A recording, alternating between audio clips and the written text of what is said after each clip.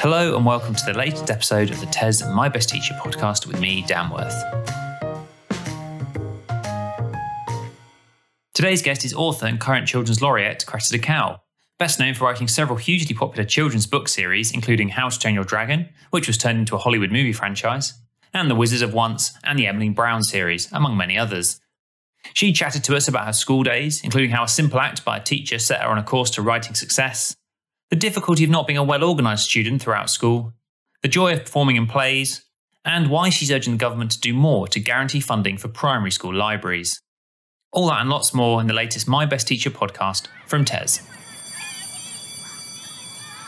Hi Cressida, welcome to the My Best Teacher podcast. Really great to chat with you. Let's kick off then, obviously.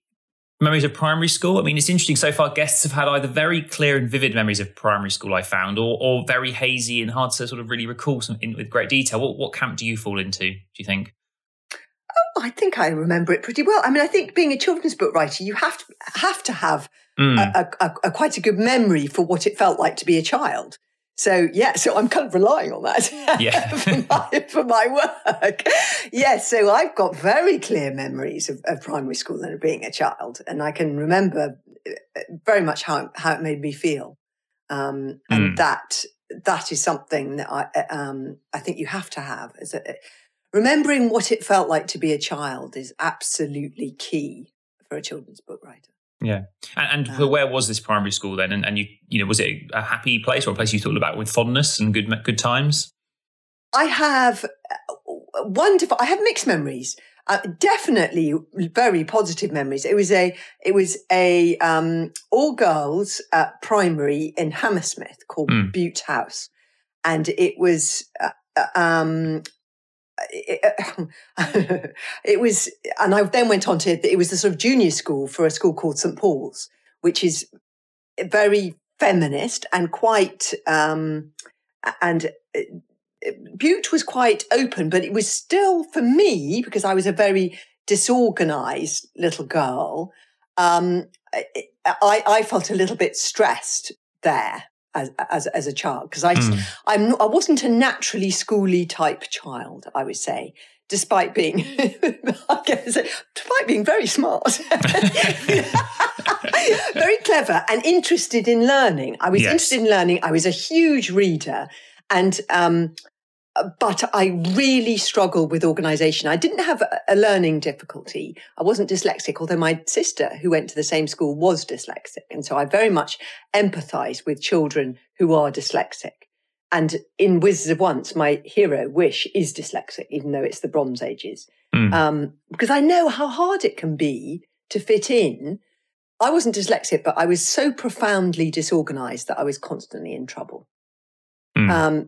So there were wonderful things about the school in that the teaching was interesting. And as I say, it was very feminist, and children just absorb these things without realising, and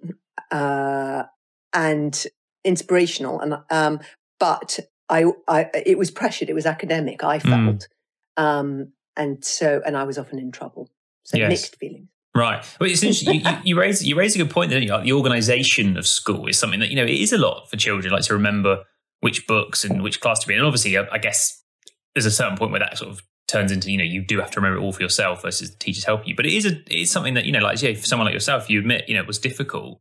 It shows, doesn't it, that sort of the pressure of the adult world of being organised, remembering where you have to be and what to do and all these sort of things. It can be quite hard from a young age to deal with that.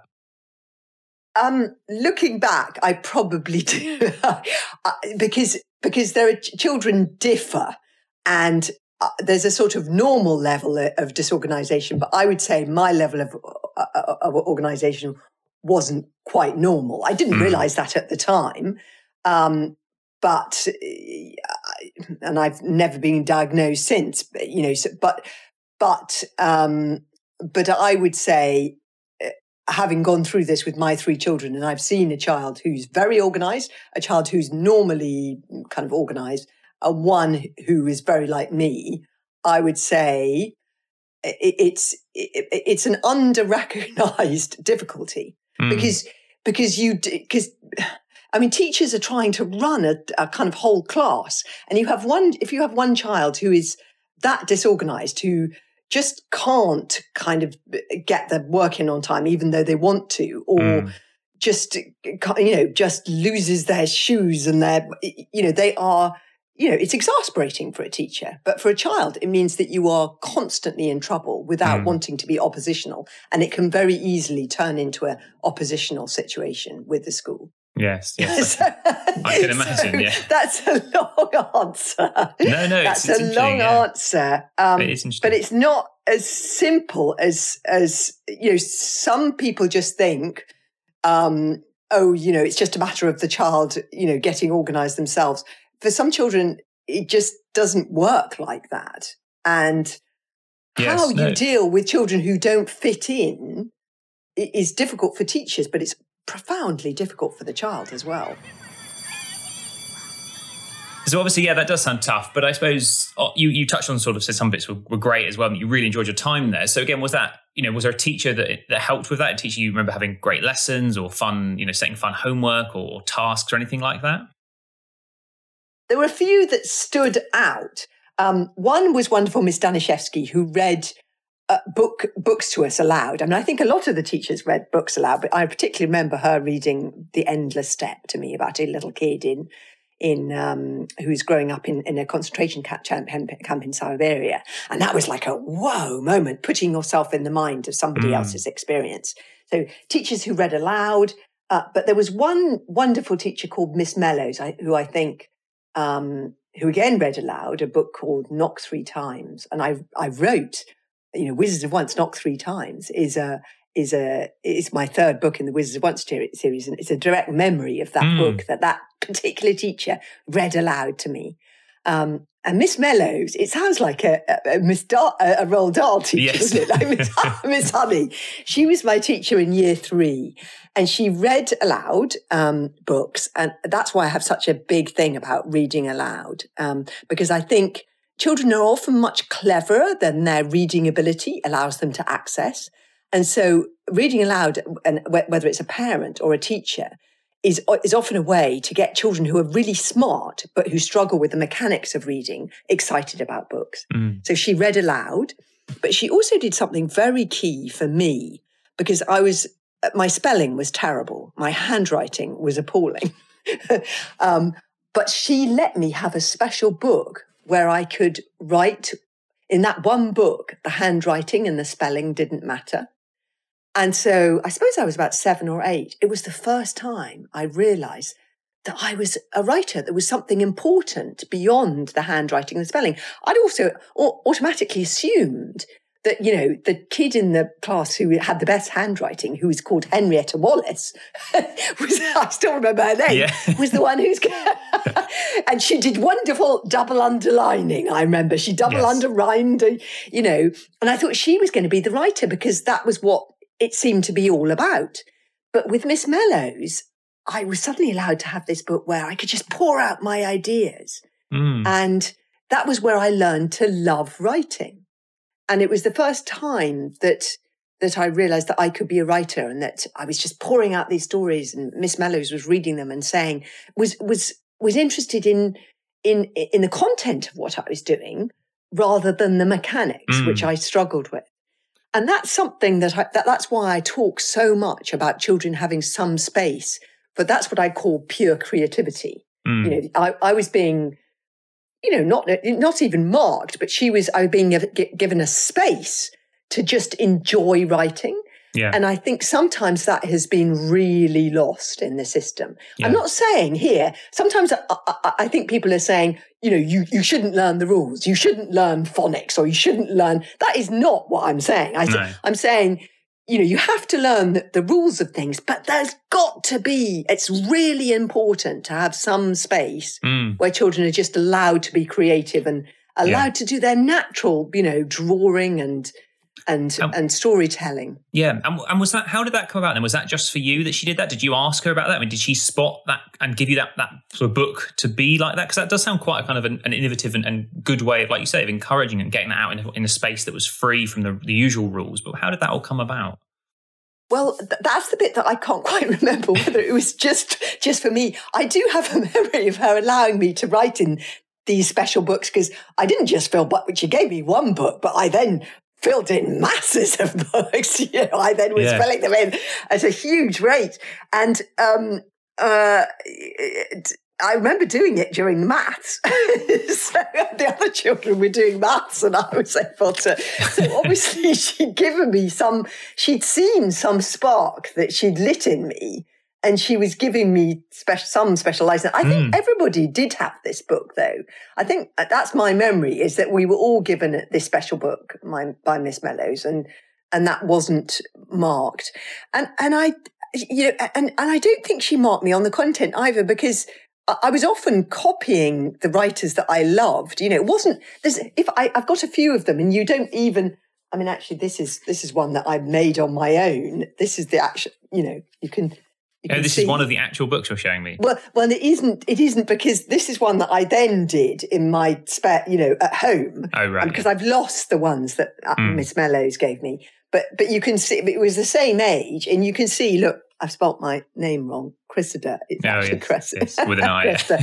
And you can see the handwriting's a bit scribbly, but I'm drawing the sprites that then became. Oh, yeah, fantastic. Yeah. The Wizards of Once sprites. And in other books, I was drawing dragons and I was often copying, Enid Blyton, because I loved it, so it was like 6 children and, 6 and a cat, children. Yeah. Yes, exactly. And so there's nothing in their books, if you read them back, that said, great writer in the making. This is, often it was highly derivative, and there were certainly no wow words or, it wasn't, but I was learning how to love writing, how to love storytelling. And there's a real value in that. If you think about this was there, then, these books were where I then grew on to write, I learned how to love writing, and they then became, How to Train Your Dragon and Wizards of Once. And that turned into something solid, book series and jobs for people, publishing and the films. You're absolutely right, isn't it? The knock-on effects. And it does sound quite... knock-on effects.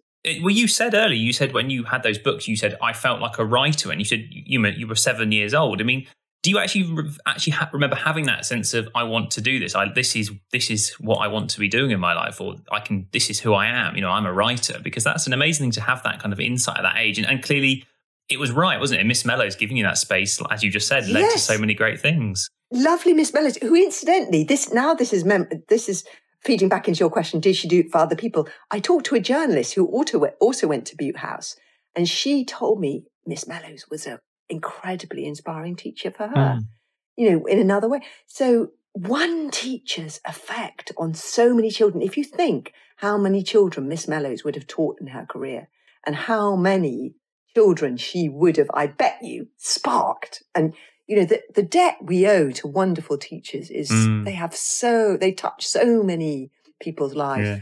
And do you know, did you ever speak to her again since you left? Does she know the impact she had on you at all? Do you know? I have never spoken to Miss Mellows. Do get in touch, Miss Mellows, if you're listening to this. So no, I can't. I don't think. I know I haven't heard from Miss Mellows. I did talk to Miss McDonald, who I'll talk about later, who is a secondary school teacher who's really affected me, and I was able to thank her.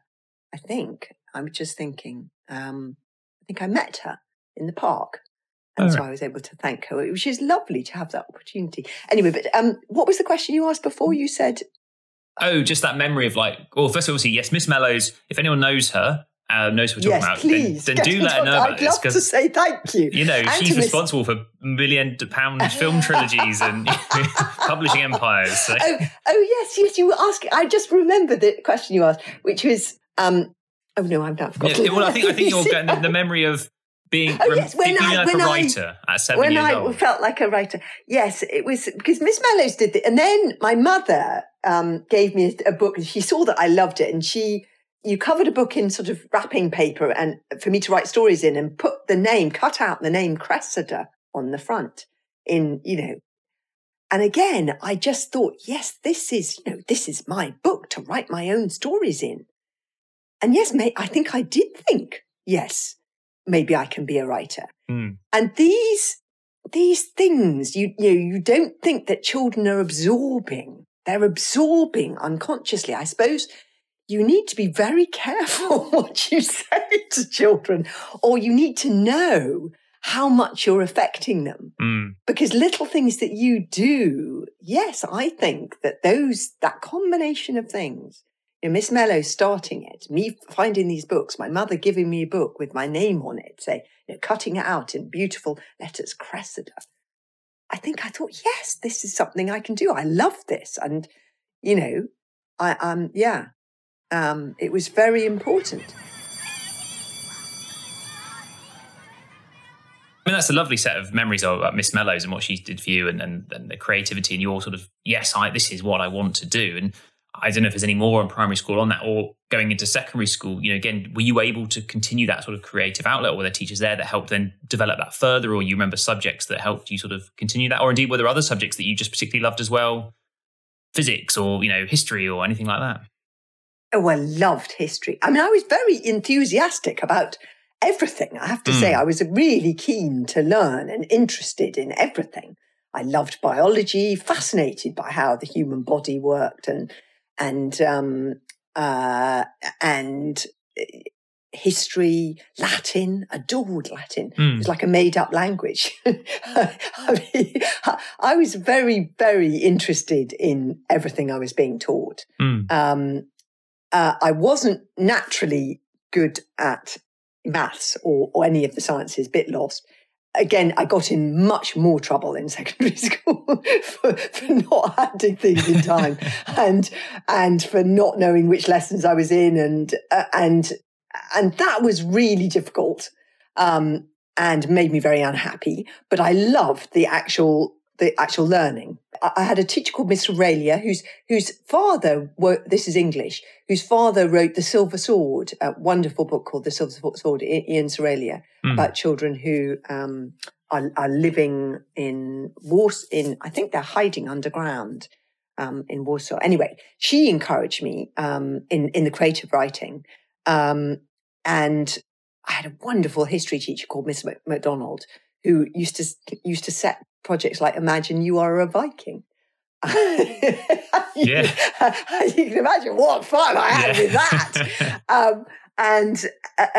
Again, that was, and she was more understanding if I handed something in 3 weeks late, but kind of practically a whole story. I mean, I would again go, I think Miss MacDonald also did Imagine You Are traveling to America in, the 17th century, and where would you go? And she would have us writing creative writing in history. And of course, for me, that was wonderful. That's a great lesson there seemed task. to be, that's a great lesson task. And there seemed to be more flexibility in you being able to do these kind of things, which of course would never be, there were no exams for that. But that was where I got my real inspiration.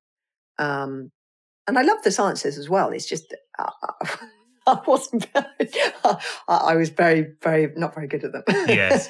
No, I can empathise with that as well, I'll be honest. But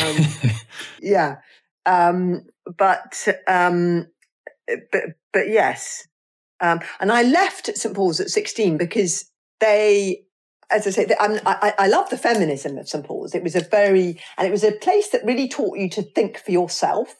Both Bute and St. Paul's were very good about that. They taught you to think for yourself. And so, but they were also very academic. And what was valued, I felt, in that school was the sciences and the professions. And art, which was a subject that I'm very interested in, I didn't feel particularly valued at the school. An example of this was I wanted to take art and history of art and English and history at A level. And they said I was an academic child, so I shouldn't be studying art because it wasn't an academic subject.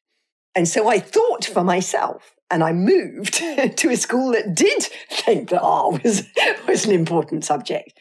So I moved to Marlborough College and I studied the same subjects. And where there, art was at the heart of the school. A third of the children took art at A-level. And there I met another very inspirational teacher called Robin Child, who was the art teacher, who is just incredibly inspiring about art. But isn't that ridiculous, though? This is something we do need to think about. A child who I go on to use, I'm an illustrator. I went on to write and illustrate my own books. I mean, I use it in everything I do. These two things are not exclusive. You can be an academic child and still study art. I mean, I hope that we've moved on from that. And I ended up going to Oxford to read English, but I also went to art school and I ended up doing an MA in narrative illustration at Brighton. So I think there is still a problem with thinking of art subjects as not a career you should be going into, or is not as important for future careers and for the future of the country, even, which is not sensible. I mean, the creative industries make £100 billion a year for the UK, over £100 billion a year for the UK. So it's sensible to think that students, to take that seriously. And it worries me that history of art, you can't take history of art as an A-level. Well, yeah, it's an interesting point, that, isn't it? Because like you say, the economic benefit of art is actually huge, if not always fully understood. Like creative industries, as you say, that's a term that has a lot of traction, I think, now. But art, I think too many people would see it as thinking of painting and drawing, which obviously is a part of it, but it's so much more than that, isn't it? And as you touched on there, it's also has like a well-being component, and it's something that has so many ways it can benefit someone both academically and in later life and everything. So yeah, interesting to see how that does develop in terms. Because I wonder if the pandemic might have changed that. Will more young people have spent more time being creative or realizing that that's an outlet for them and turning to that in their future studies? I mean, I guess we'll have to wait and see. But yeah, it's a very interesting area to think about and talk about. Yeah, and I think, and it's not talked about enough. I mean, that's a huge amount of the creative industry that they make for the UK. And then there's a knock-on effect to the tourism industries. And we punch way over our weight with regard to the creative industries. We export more books than any other country in the world, and that's our only export, of which that is true. And I don't hear people talking about that enough. And as I say, there's then a knock-on effect to our heritage industries, our tourism industries. And so we need to start taking these things seriously. And I haven't seen that so much. That not. And also, we know the link between, for instance, music and maths. There's a link between people's facility in music and so being taught creative subjects can have a knock-on effect in the scientific subjects or the mathematical subjects. So I am very keen on seeing an increased understanding of the importance of creative subjects in schools. Not just for children like me personally, but just because I think that's it. I think internationally, for the first time, is it called PISA or PINA? What are those international PISA, tests? yeah. For the first time, creativity is going to become a measure in those tests. And so that's going to be interesting as well, to see whether we're going to start valuing those subjects. This seems like a perfect place also to bring in your the Life-Changing Libraries project, which you announced recently. And obviously that sort of touches in a similar area, doesn't it? Like the importance of making sure there's good library provision in primary schools for young people, so they have access to books, to read, to be inspired in a way like you were as well. And talk a little bit about that. I mean, why did you feel like that was so important to sort of raise now? And you obviously you had your open letters to the government signed by some seriously heavyweight children's authors. I mean, how did that all come about? Why do you think that is clearly something you clearly think is important? But why now do you think it's important that we sort of bring that to the fore? It's always been important. And all the statistics, we've known these statistics for decades. the two key factors in a kid's later economic success, let alone their happiness or their educational success or anything else, are one, reading for pleasure, and two, parental involvement in education. And that cuts across all socioeconomic backgrounds. But how can a kid read for pleasure if their parents can't afford books, if there isn't a public library or they can't go to the public library, and there isn't a library in their primary school? It's just an impossibility. So it's absolutely vital. I mean, all children, the latest report on school library provision in primary schools is that children on free school meals are twice as likely to be in a school without a library. How does that make sense? That it just isn't sensible. I think the answer, if you can't even ask the question now, does your primary school have a library? 1 in 8 schools don't have a library. You can't even ask the question, who's in, do you have a librarian? You have to say, is there a person designated in your school for a reading the pleasure culture and for a room, dedicated to reading for pleasure? And even then, the answer is only 38% of primary schools have that person. It just doesn't make sense. Ofsted has just now made reading for pleasure part of, they now, have recognised the importance of reading for pleasure. But we need urgently, particularly with the pandemic, when we know that the least advantaged children have been the most effective, we need to make that available to all children urgently. Because it's complicated. Getting children reading for pleasure nowadays is tricky. You need a school library. You need people in every school who know how to do that, to get the right books into the hands of the right child at the right time. Yeah. Otherwise, it just isn't fair. Isn't fair. And I've asked for ring fence money. I've asked for £100 million a year, which sounds a lot, but it isn't. And in the grand scheme of things, £300 million a year is ring fence for sport. But, it doesn't make sense because, employers are not going to be looking. I'm not saying let's take that away.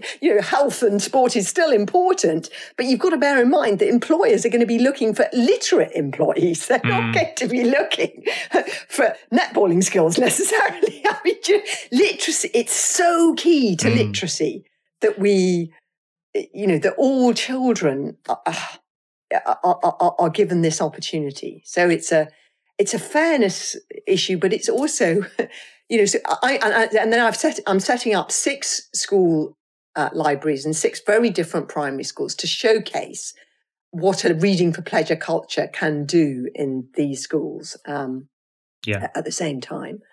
Because also it's not just about the books, it's also about the resources, it's about, it's about having the expertise as well of a person who has those library skills. Yeah. And is this something just to show you, this is my first book that I've ever wrote, which is called Little Bo Peep's Library Book. Oh, excellent. Which is an introduction to the library for small children. So this is something that has been a passion of mine for a very long time. Oh, yeah, that's great. Yeah. Yeah. And what's that called again? Sorry, Little Bo Peep's Library Book. Library Book, which is an introduction to a library, which I wrote 20 years ago. So I've always been. Yeah, well, quite clearly, and you can hear it. It's clearly how much it matters to you, and quite rightly so. And is there anything teachers listening to this particularly, can they get involved, or is there anything they can do to sort of help support the campaign, or sort of get their voice into any way they can do that? Absolutely. Please follow us on the hashtag is life-changing libraries, but also on Book Trust. If you go into Book Trust's website, you can follow what we're doing in these 6 different primary schools. You could certainly, show your support, please, by retweeting. With and many people have changed their sort of little profile thing on to the life-changing libraries logo. We need. I'm hoping it's going to be part of the new package for literacy that is being announced. That would be wonderful. Something specifically for for primary school libraries. Yeah. Yeah, well, it's a fantastic campaign. And obviously, I'm quite sure that everyone listening, given our audience, will agree with it. And I mean, you touched. I thought it was very interesting when you first announced the campaign that the economic argument was so central, because I think so many people look at reading so much as, oh yes, it's nice to read and it's good for you, but actually, if we're going to try and make this a point, it's like, no, you need to say actually it has lifelong economic benefits, and if that's the way to get the message across to the people in the corridors of power, then so be it. And actually, the evidence shows that it works, doesn't it? Yes, and it's interesting because it's quite a complicated message. How I think lots of people, firstly, don't realise that not all schools have a library. Secondly, they don't. There isn't the joined up thinking, as you say, that of course, you need literacy skills in order to be employed. And if you look at the statistics, 75% of people in prisons have a learning difficulty. Or were excluded from school. I think that the amount of people in prison who were excluded from school at some point, because they had, is huge. So all of these things have knock-on economic effects. For every percentage point that your literacy goes up, you're more likely to vote. You're more likely to own your own home. You're more likely to be happier. As soon as you look at the statistics, you see how important reading and writing and reading for pleasure is. But it's very hard to get that message across and to make people understand how unevenly this is distributed across the UK. Some primary schools have wonderful libraries. Some have wonderful school library services. But it's just, this should be for everyone. There should be no way of people just falling through the net. And that isn't the case right now. And I don't think people realise that it's the case. Yeah. Well, the Life Changing Libraries project obviously is looking to address that. And it's certainly a campaign that we at TES will be following and sort of keeping an eye on. Obviously, look forward to hearing updates on how it's going. So yeah, do keep us informed, and it's a great initiative. Yeah. And I think it's very important to say that this money should be separate, because I'm very aware of the pressure on schools. There is the pressure on schools too at the moment on their school budgets. And I think that that's probably why the schools where the children need it the most are the ones least likely to have an effective school library. Yeah. So that's why we need to take it out. I'm incredibly sympathetic to teachers and the head teachers and the situation they found themselves in. Yeah. It's really tough. So that's why I've asked for the money to be separate. We're hoping to collate the research from the 6 primary school libraries that we've set up, these amazing gold standard libraries, as it were. We're hoping to collate the research to show what an effect it has on not only pupils' educational attainment, but also their mental well-being and their happiness and other measures as well. Yeah, that sounds really important. The whole reading for pleasure. Yeah. It takes a village to raise a reader. Right. Yeah. Good. That's my motto. And how we're able to get parents involved. And with some of the problems, for instance, children starting primary school, a year behind sometimes in their literacy and communication skills, or their basic. Those kind of things we're trying to address through libraries, as well as getting children reading for pleasure. If we move on then and go back in a way to your school days, yes. Do you have, when you look back particularly at secondary, do you have any memories of great sort of trips or trips abroad? Did you do anything good like that you remember particularly? We didn't do very many school trips back in the 1970s. But I don't really know. I didn't. We did one trip to the Isle of Wight, I think, in primary school. And I can't really remember. I think we went to Fishbourne for Latin, which I loved, of course, but I don't think we did half as many school trips as children do now. I don't know why that was. Well, you probably know more. You interview people the whole time. Did people do school trips? Yeah, I mean, people have memories of various ones, of going to Belgium and French exchange trips seem to come up quite a lot and things like that. But Claire Balding had a trip to Russia that her school did. That was quite interesting. My goodness. Yeah, which is, I think that's probably the furthest destination we've had so far. The Isle of Wight came up actually quite recently. Someone, I think Shappy Kosandi said she went to the Isle of Wight on a school trip, which again, not. So maybe that was it. Maybe that was the place to go, you know. Yeah. And no, I can't really remember any school trips other than the Isle of Wight. It just wasn't a thing. No, fair enough. But there was that was in keeping with the 1970s, though, where it was much more. There was much less sort of extracurricular activities. There was more time to be bored, which is actually quite creative. Time to be bored. Yes. Yeah. So no, I can't really remember. No, okay, fair enough. I can remember the school plays. Oh, well, I was just going to ask about that. I was going to say, did you take part in plays? Did you ever write a school play that was put on? I know there's some people have spoken about that. Or did you perform? Yes, I loved acting. I love performing. And that's actually part of my job now as well. I mean, you're sort of performing when you're writing a book. I'm imagining it being read aloud. And so I love performing. I loved acting. And at home, I mean, I did a lot in school, but at home I would put on whole performances because we spent all the summers on this island, long story, uninhabited island with no telly. And so I would put on, whole plays and get my siblings and cousins all the acting. And I remember I had one problem with a play that I put on called The Grey Thing, which I had a problem because I was not only the heroine, Princess Constantia, but also the villain, the Grey Thing. So I often had to do very quick costume changes. I think I was quite a bossy little girl. But at school, yes, I remember that we put on musicals. We did one of Pinocchio, and I was in a lot of plays.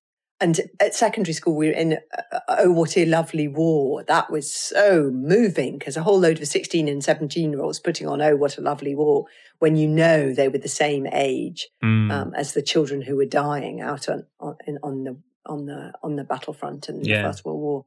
All the grown-ups, all the adults were sobbing when they watched that one. So I loved all the plays and all the theatre. And again, these so-called soft subjects teach you so many skills for life. You know, I do a huge amount of presenting, and you know, teachers do it. You know, if you're in business, you have to perform, you have to present, don't you? Well, that's funny. It taught me a lot. I always say people's number one fear is the fear of public speaking, which is always sort of, I mean, yes, speaking in public is a little bit nerve-wracking, but a bit like you, I've done enough to sort of, I'm fairly comfortable doing it. And it strikes me, like I say, it seems like an overplayed fear. It's like, it's not that.